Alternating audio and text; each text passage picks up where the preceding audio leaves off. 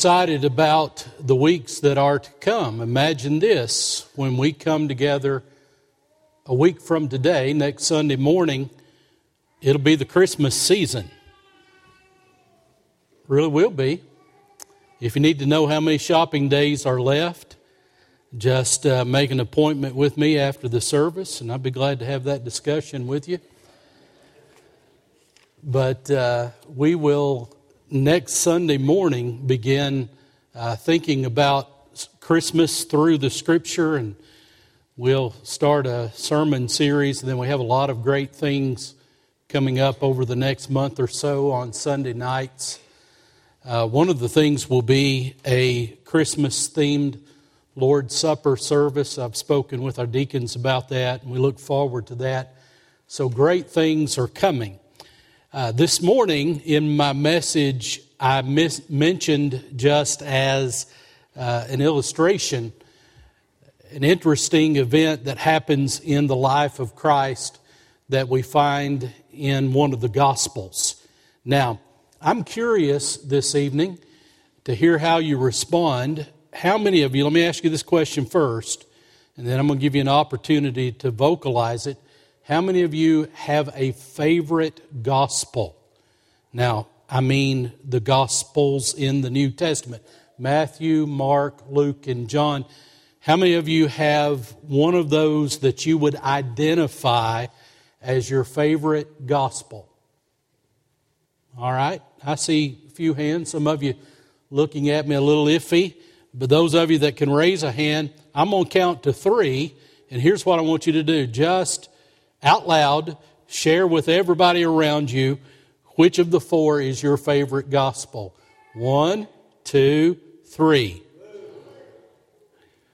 Well, somebody wanted to stress Luke.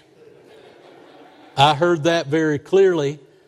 But I think across the room, what I heard is what I typically hear when I ask that question, and that is my favorite gospel is the Gospel of John. How many of you did that? How many of you said John? Yeah, see, I'm right. That's the... That looks like from my vantage point, the perspective I have here, it looks like the majority in the room. So, listen, if the Gospel of John is your favorite gospel, you're in good company tonight because it's my favorite gospel. And not just because it's where John 3:16 is located, but it's so rich theologically, and honestly, a lot of our doctrine that we practice as a Baptist church just comes straightforwardly out of the book of John. One of my favorite features of the book of John are those I am statements. Did you know that 7 times in the book of John, Jesus says, I am something? For instance, he begins at a passage that we're going to look at tonight in John's Gospel, chapter 6, and he says, I am the bread of life. And then in John chapter 8, Jesus says, I am the light of the world. In John's Gospel chapter 10, he says that I am the door through which the sheep enter to be rightly related to the Father. Very similar to that, also in John's Gospel chapter 10, Jesus says, I am the good shepherd. We love John 11:25, where Jesus looks at Martha after Lazarus, that is, had already died. And he says, what? You remember? I am the resurrection and the life. And then in the upper room in John 14, when Jesus is there with his apostles, after doubting Thomas, asked him about where he was going. He didn't know where he was going, so how could he know the way? Jesus told him that he was what? The way, the truth, and the life. No one comes to the Father except through him. But he puts it like this, I am the way, the truth, and the life. And then in John's Gospel, chapter 15, you find the last I am statement from Jesus in the Gospel of John. And he says, I am the true vine. And so I've always been fascinated with those rich I am statements from this wonderful gospel. Now, we don't do any disservice to any of the other gospels. Those of you who are on my wagon and you say the Gospel of John is your favorite, it doesn't mean that it's any more important than Matthew, Mark, or Luke, but it just resonates with us. Now, who was my Luke guy? Somebody really loves, all right, a few Luke guys out there. And I understand why you love the Gospel of Luke. Let me give you just a little something else as we're approaching John chapter 6 in just a moment. When we think about the four Gospels, we call the first three, as they're in our order in the English New Testament, Matthew, Mark, and Luke, the synoptic Gospels or the similar Gospels. You can find that very easily when you compare them, that you have the Gospel of Mark, which is the smallest, and it sort of becomes an outline that later Luke would take and add his recollections and reflections about Jesus to it. And then, of course, Matthew would come along and he would do the same thing. And it's a beautiful thing how God gives us all these different perspectives of the Lord Jesus. So here's Mark, again, the earliest of the Gospels as they were originally written. Most New Testament scholars agree that the Gospel of Mark is really the reflections and the memories of Peter. When John Mark had come to Peter and he was his associate and stayed by Peter's side in the latter days of his life, a lot of people really believe that it is actually the reminiscing of Peter that Mark writes down, and it becomes that very simple, action-packed gospel. And so it was really directed to the Romans, so it has that unique perspective to it. Mark's a great gospel for boys, for young men, because it's just boom, boom, boom, miracle after miracle, power shot after power shot.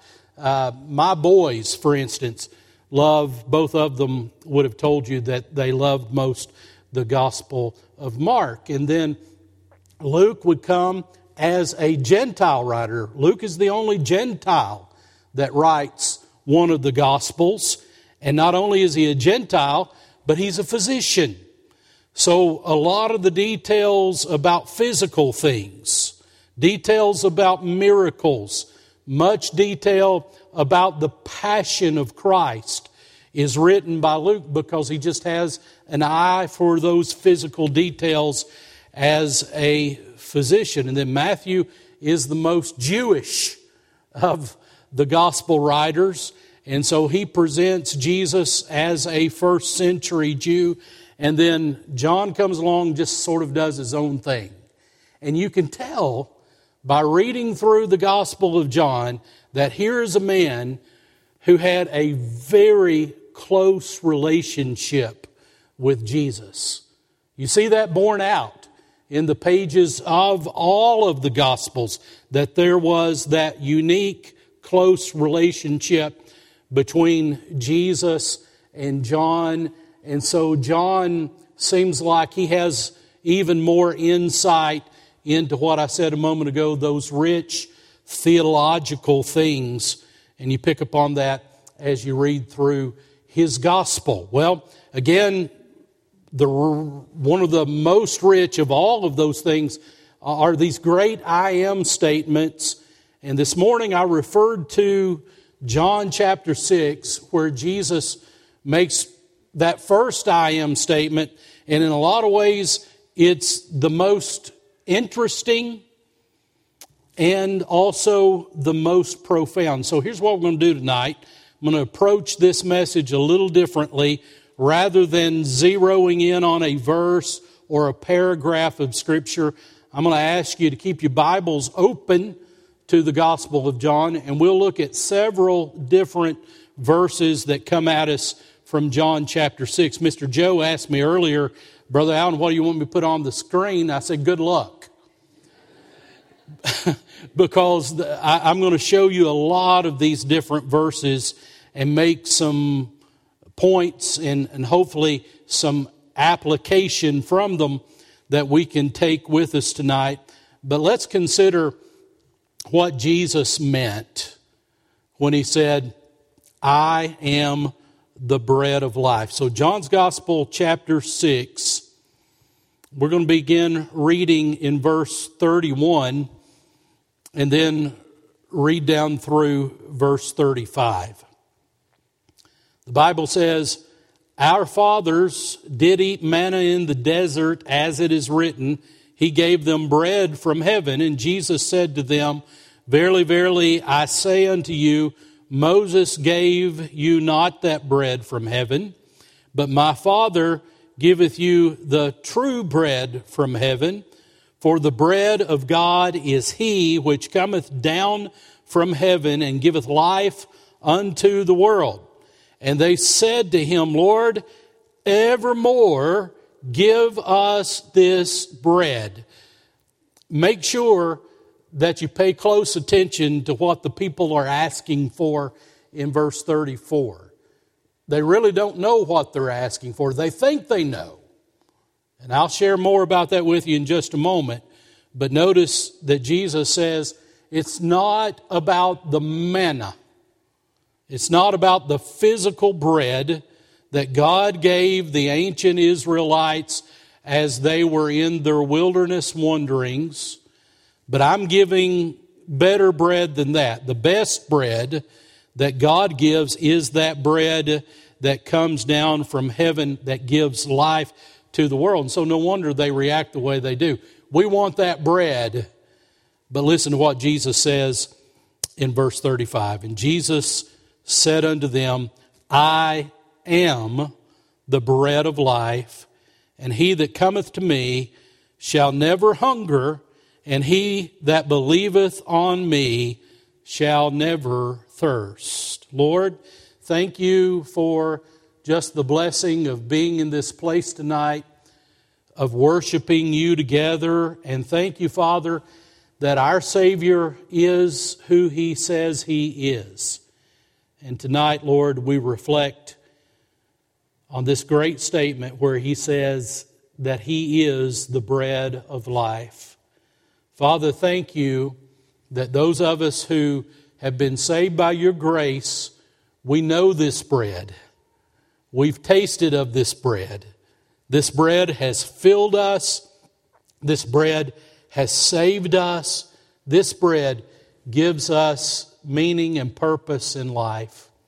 Father, I pray tonight as we look through several verses of this chapter of Scripture that our hearts would just be on fire with you and for you, for your glory. And I ask it all in the name of the Lord Jesus, and amen. When you take a look at the I am the bread of life statement, you have to know the context of the statement. In fact, this is one of those situations where you could think about it and you could very quickly say and accurately say what a difference a day makes. Because this particular scene in the life of Christ and the people who were around him is one of those great scenes that happens in Scripture that proves that Jesus Christ is not just another prophet, although he was a prophet, not just a priest, although he was and is our priest, but it proves that he is God, God in the flesh. You see, the day before Jesus makes this I am the bread of life statement, Jesus did something incredible and miraculous. He took the loaves and the fish and he blessed it supernaturally, multiplied it, and everybody got their fill. Now, you can go home tonight and you can read the earlier part and understand what happened on the day before, but there was a big crowd together. Scripture says that there were 5,000 men, and that doesn't take into account all the women and the children. Now, ladies and kids, I hate to tell you this, but back then in the first century, in Jesus' day, when they counted a crowd, they only count the men. Now, I'm thankful that y'all count. And I promise you, when you come to Bible Baptist Church, we're going to count you. But in that time and in that day and age, that's how they counted people. They counted the men that were present. And so some people estimate that not only were there all those many men there, but when you take into account the ladies and the children who could have been there, the crowd may have surpassed 20,000 people. Now I want you to imagine that. 20,000 people coming together out in the Galilean countryside. Now think about a crowd like this. We could go to a basketball game up the road in Rupp Arena, and if it's filled to capacity, there would be over 20,000 people in that arena. That's a pretty big crowd, isn't it? Big crowd. And so imagine what the atmosphere must have felt like out there in the Galilean countryside with 20,000 people coming together for a purpose.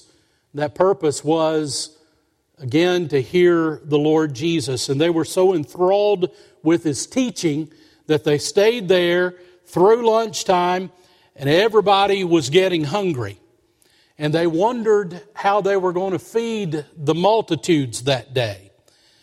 And the disciples, the apostles, as it were, began to talk about it.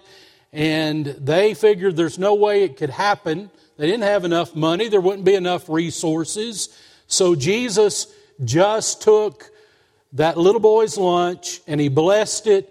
He multiplied it. Everybody ate. And I want you to remind me tonight, how much did they eat? They ate until they were full. Like you and I are probably going to do on Thursdays. They just ate until they were absolutely full, till they couldn't eat anymore. And I want you to remember how God demonstrates Himself. You know, there's something significant with the number 12 in Scripture. You know, you have the 12 tribes of Israel. You have the 12 apostles. And remember, after Jesus multiplied that meal, everybody ate until they were full. The Bible says that when they gathered up the leftovers, how many baskets of food were left? 12 baskets. Again, just another sign that God Almighty was in the world and that He was working among people. They got excited about it. They were so excited that there was now a teacher in their midst who not only taught them with authority and taught them with strength and explained things spiritually to them that they had never heard before, but now they had somebody who would feed them. Now, remember this, food was much more difficult in the first century. It was harder to come by. They didn't have refrigerators. They could pack things with salt and preserve them that way, but that would only go so far. But their food typically had to be fresh. They ate a lot of seafood, a lot of the tilapia there from the Sea of Galilee, and even some saltwater fish that would be brought in over from the Mediterranean. But typically it had to be fresh, and so the effort that they had to put out for their food was constant. And so you can just imagine how exciting this was that they had this Jesus, this miracle man, this miracle worker who could just take a few little things, say a prayer over it, and supernaturally there would be all of this food and leftovers to boot. They were excited. The people were excited. The apostles were excited. Just imagine being one of the 12 on that day. Just imagine being somebody in the know. Here's this Jesus. He had taught in a wonderful way, and then he did this great miracle. I imagine the apostles really thought they were somebody. So everybody was excited. The people, the crowd was excited. The apostles were excited, but that was yesterday. And here's what I want you to see about what we're looking at tonight. Jesus changes things up. Jesus didn't do the same thing that he had done the day before. It was a different day, and what a difference a day makes. I want you to notice as we survey a few of these verses tonight that the day made a great difference in the revelation of Jesus. And what I mean by that is not the book of Revelation, but the way Jesus revealed himself. So the day before, Jesus reveals himself as a physical need meter. He met the needs of those Galileans, many of whom were probably hungry. But today, he reveals himself not as someone who provides for physical needs, although he does that. But on this day, he reveals himself as someone who provides for needs that are greater than physical needs, and that would be spiritual needs. So yesterday it was about physical food. Today it's about spiritual food. And I want you to look at a few of these verses with me. Look at verse 25 of John chapter 6. And notice what Jesus says. Jesus answered them and said, "Verily, verily, truthfully, truthfully, I say to you, you seek me not because you saw the miracles, but because you did eat the loaves and were filled." And he encourages them here in verse 27, "Labor not for the meat which perisheth, but for that meat which endureth unto everlasting life, which the Son of Man shall give unto you, for him hath God the Father sealed." And they said unto him, "What shall we do that we might work the works of God?" And look at what Jesus says in verse 29. Jesus answered and said to them, "This is the work of God, that ye believe on him whom he hath sent." So Jesus gets right to the heart of the matter. Jesus looks at the crowd that reassembles that next day, and he says, "You know what? I'm going to tell you what you need to hear. You're not coming to me because you saw the miracle and because you understand that only God could do that miracle." And beloved, we know that, right? When you think about the miracle of the fish and the loaves, who but God? Nobody else. But Jesus says to them, "You're not coming to me today because you saw the miracle, and because of the miracle, you know that I am the Messiah, you know that I'm God, but you're coming back to me for food. You're coming back to me for bread." Jesus says that's not the kind of bread you need to labor for. That's not what ought to interest you most. Now notice Jesus isn't saying that we don't have to have our physical needs met. He knows that, but Jesus is saying there's something that's even more important than your daily bread. There's something that you need more than that, and I'm the one that can give it to you. Look at verse 29 again. "This is the work of God, that you believe on him whom he hath sent. They said therefore unto him," in verse 30, "What sign showest thou then, that we may see and believe thee? What dost thou work?" Can you imagine that? They saw the miracle of the fish and the loaves yesterday. Was that not enough? But they ask him, What are you going to do for us now, Jesus? That's exactly what they're asking in verse 30. Jesus, you did a great thing yesterday. Now give us one more. Can you outdo what you did yesterday? What will you give us? And then in verse 31, they have the audacity to compare Jesus to Moses. And they say, our fathers ate the manna in the desert, as it is written. He gave them bread from heaven to eat. And this gets into the text that we read earlier. Jesus truthfully says to them, Moses gave you that bread from heaven, but my Father gives you true bread from heaven. For the bread of God is He who comes down from heaven and gives life into the world. They said to Him, Lord, give us this bread.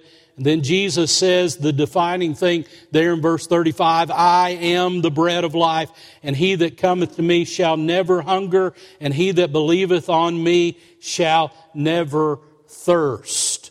I want you to look at a couple more verses. Turn the page probably, or look on down to verse 40. Jesus says, and this is the will of him that sent me, that everyone which seeth the Son and believeth on him may have everlasting life, and I will raise him up at the last day.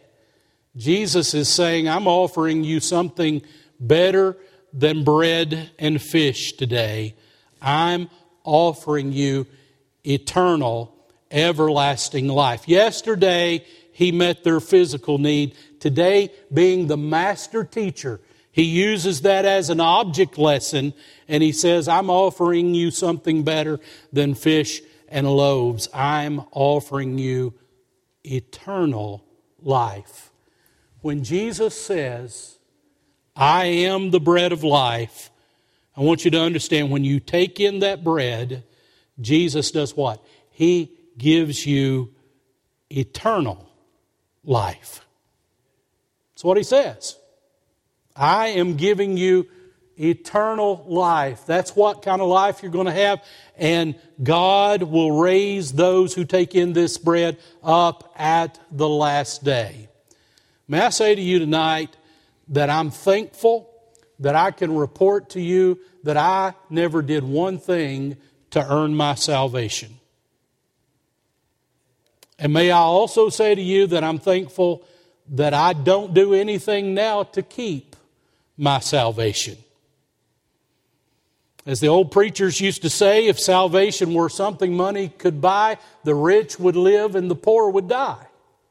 If salvation was something that could be earned, then those who had the means to earn it, they'd live forever. But those who didn't have those means would die and go to hell. I love what Jesus says in the next I am statement. I referred to it a moment ago. But if you look at John chapter 10, I want you to notice that Jesus has something great to say in verse 27 after He had said that He is the good shepherd.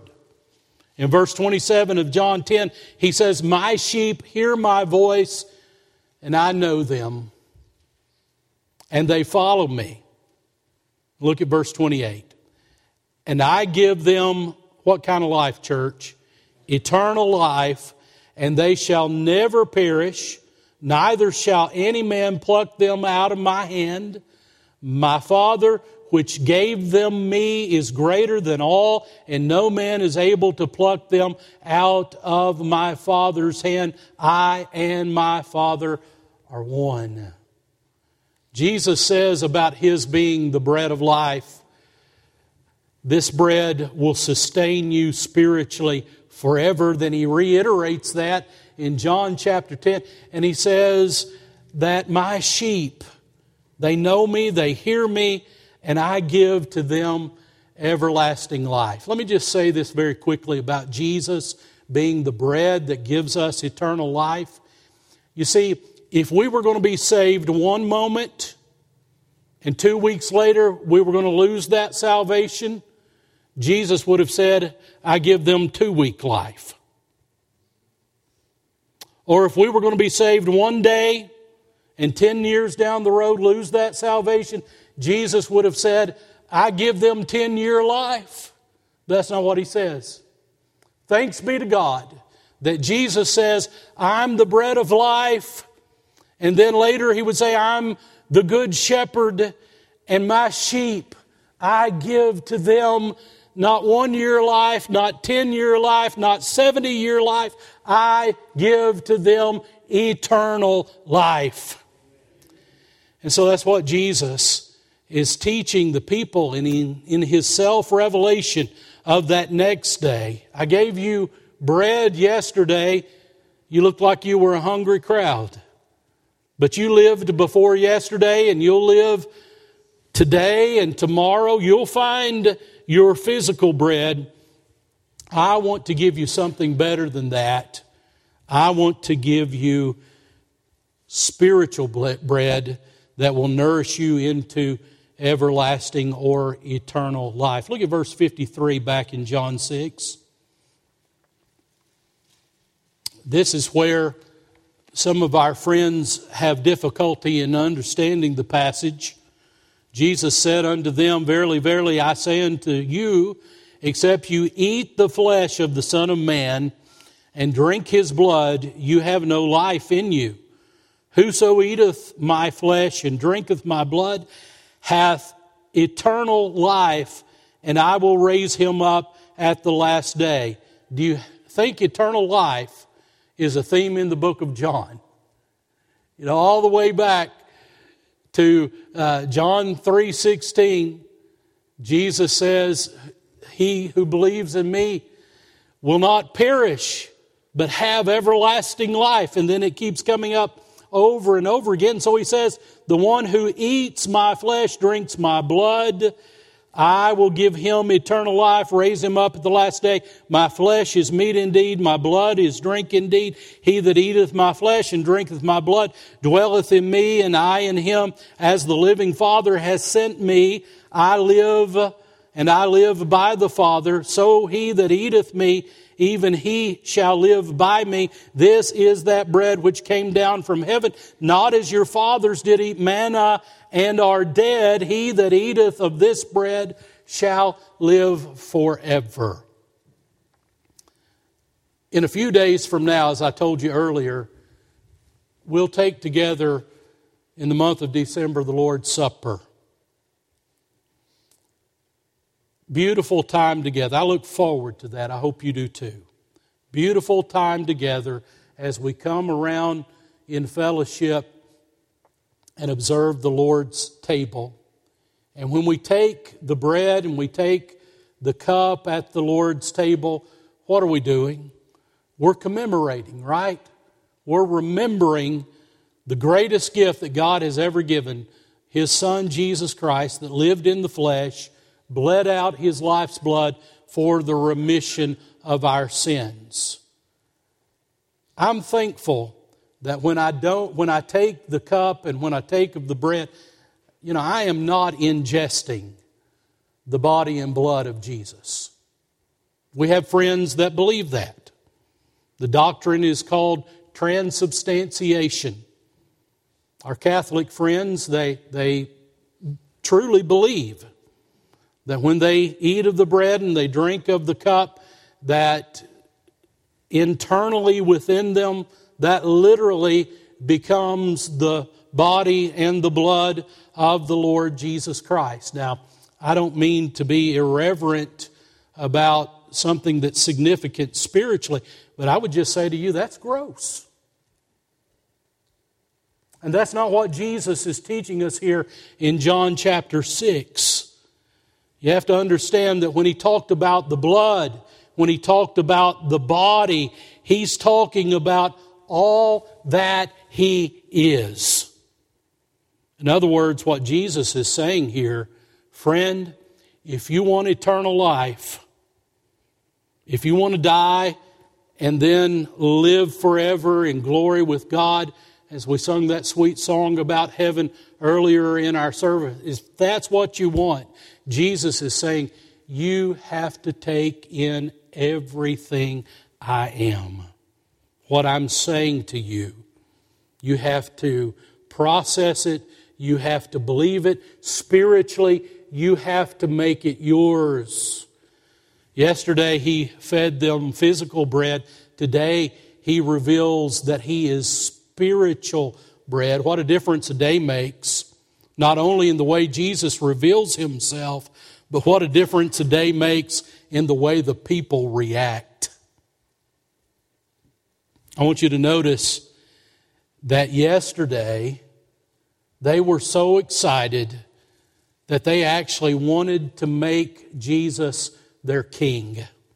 I challenge you, go home and read what happened that day when He supernaturally dealt out that feast. They got so excited about it, they tried to grab Jesus and say, we're going to do it right now. We're going to make you our king. That's how much they were into Jesus. But when Jesus gets down to the brass tacks, when He gets down to the bottom line, and He says, you need to come to me for your spiritual needs more than you come to me for your physical needs. When that happens, they react very differently. Look at verse 41 of the text. Then the Jews murmured at Him because He said, I am the bread which came down from heaven.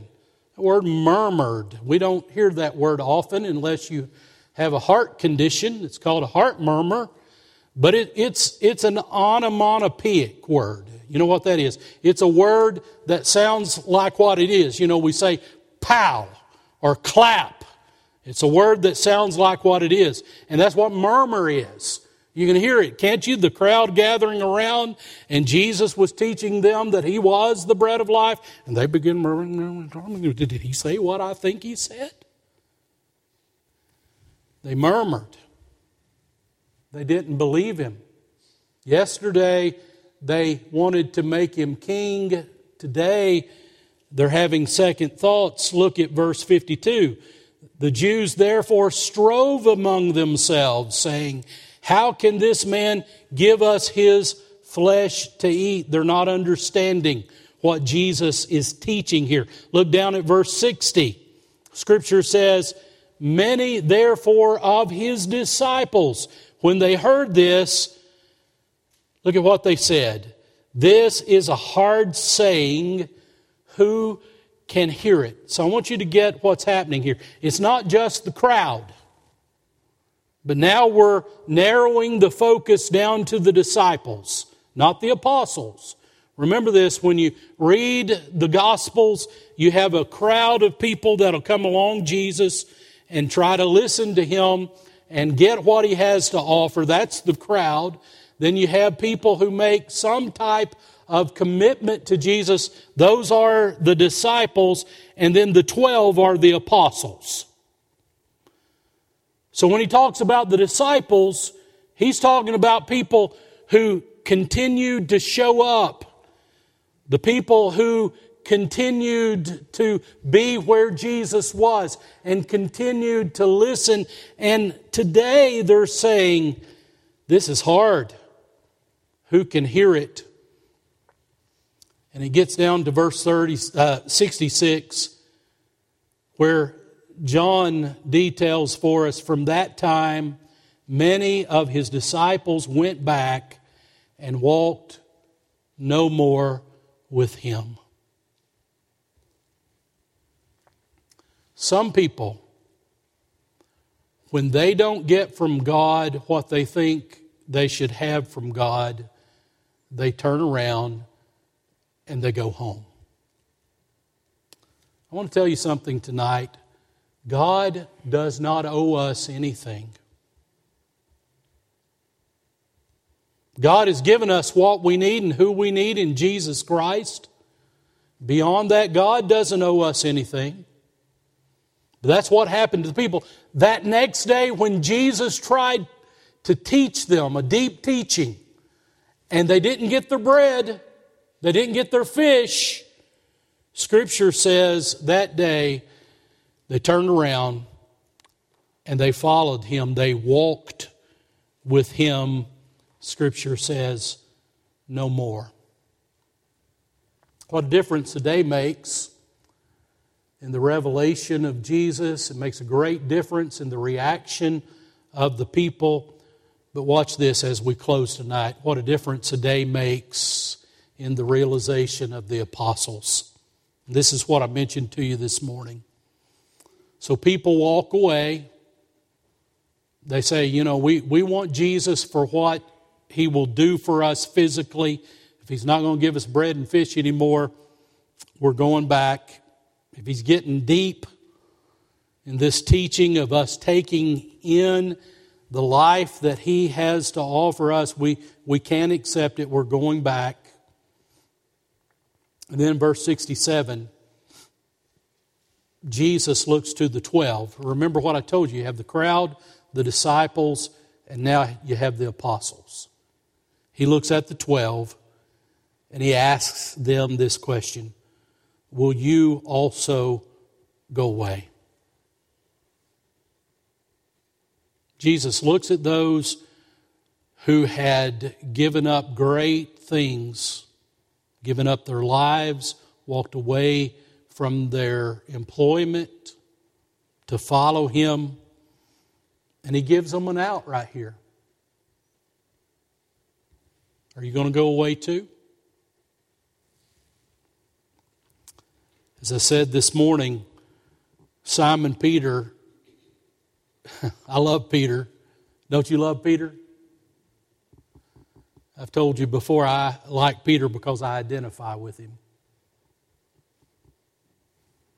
Other people identify with Peter. Somebody had road rage tonight.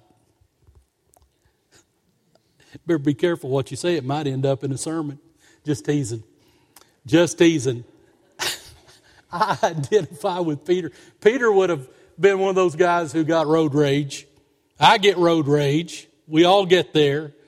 I love MacArthur's book on 12 Ordinary Men. He wrote the chapter on Peter and he entitled it, Peter the Apostle with the Foot-Shaped Mouth. Pretty good, right? Peter, when he opened his mouth, a lot of times it was just take one foot out and put the other one in. He looks at Peter as one of the apostles, one of the 12. He asks that question, are you going to go away too? Peter, frankly, is never any better than he is right here. Look at verse 68. Lord, to whom shall we go? Thou hast the words of life, and we believe and are sure that Thou art the Christ, the Son of the living God. Church, God doesn't always give us what we think we deserve. Doesn't always come through the way we think that He should, but He knows best. And the bottom line is simply this: to whom else shall we go? Neighbors are kind. I love them, every one. We get along in sweet accord. But when my soul needs manna from on high, where could I go but to the Lord? Sing it with me. Where could I go? Oh, where could I go? Seeking a refuge for my soul. Needing a friend to save me in the end. Where could I go but to the Lord? Stand up, sing it louder. Where could I go? Oh, where could I go? Seeking a refuge for my soul. Needing a friend to save me in the end.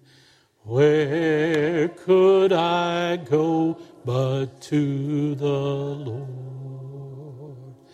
Father, we thank you tonight that you are God and above you there is no one else.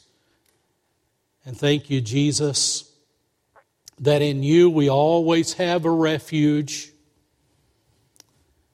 And Father, in you we have eternal life. And Jesus, we have no one else to whom we can turn but you. And thank you, Lord, that you will always be there. Father, we love you tonight. We thank you for your word. Now, Father, I pray that if there's anyone who needs to respond to your word, however it might be, someone who might need to come to Jesus, someone who may need to rededicate his or her life, someone who may need to be restored, someone maybe, Lord, for whom life has just been difficult. And they just want to step out tonight and say, I am coming again, declaring my faith in the Lord Jesus Christ. Thank you, Lord, that when life gives us nowhere else to turn, that we can always turn to you. In Jesus' name I pray. Amen. As our music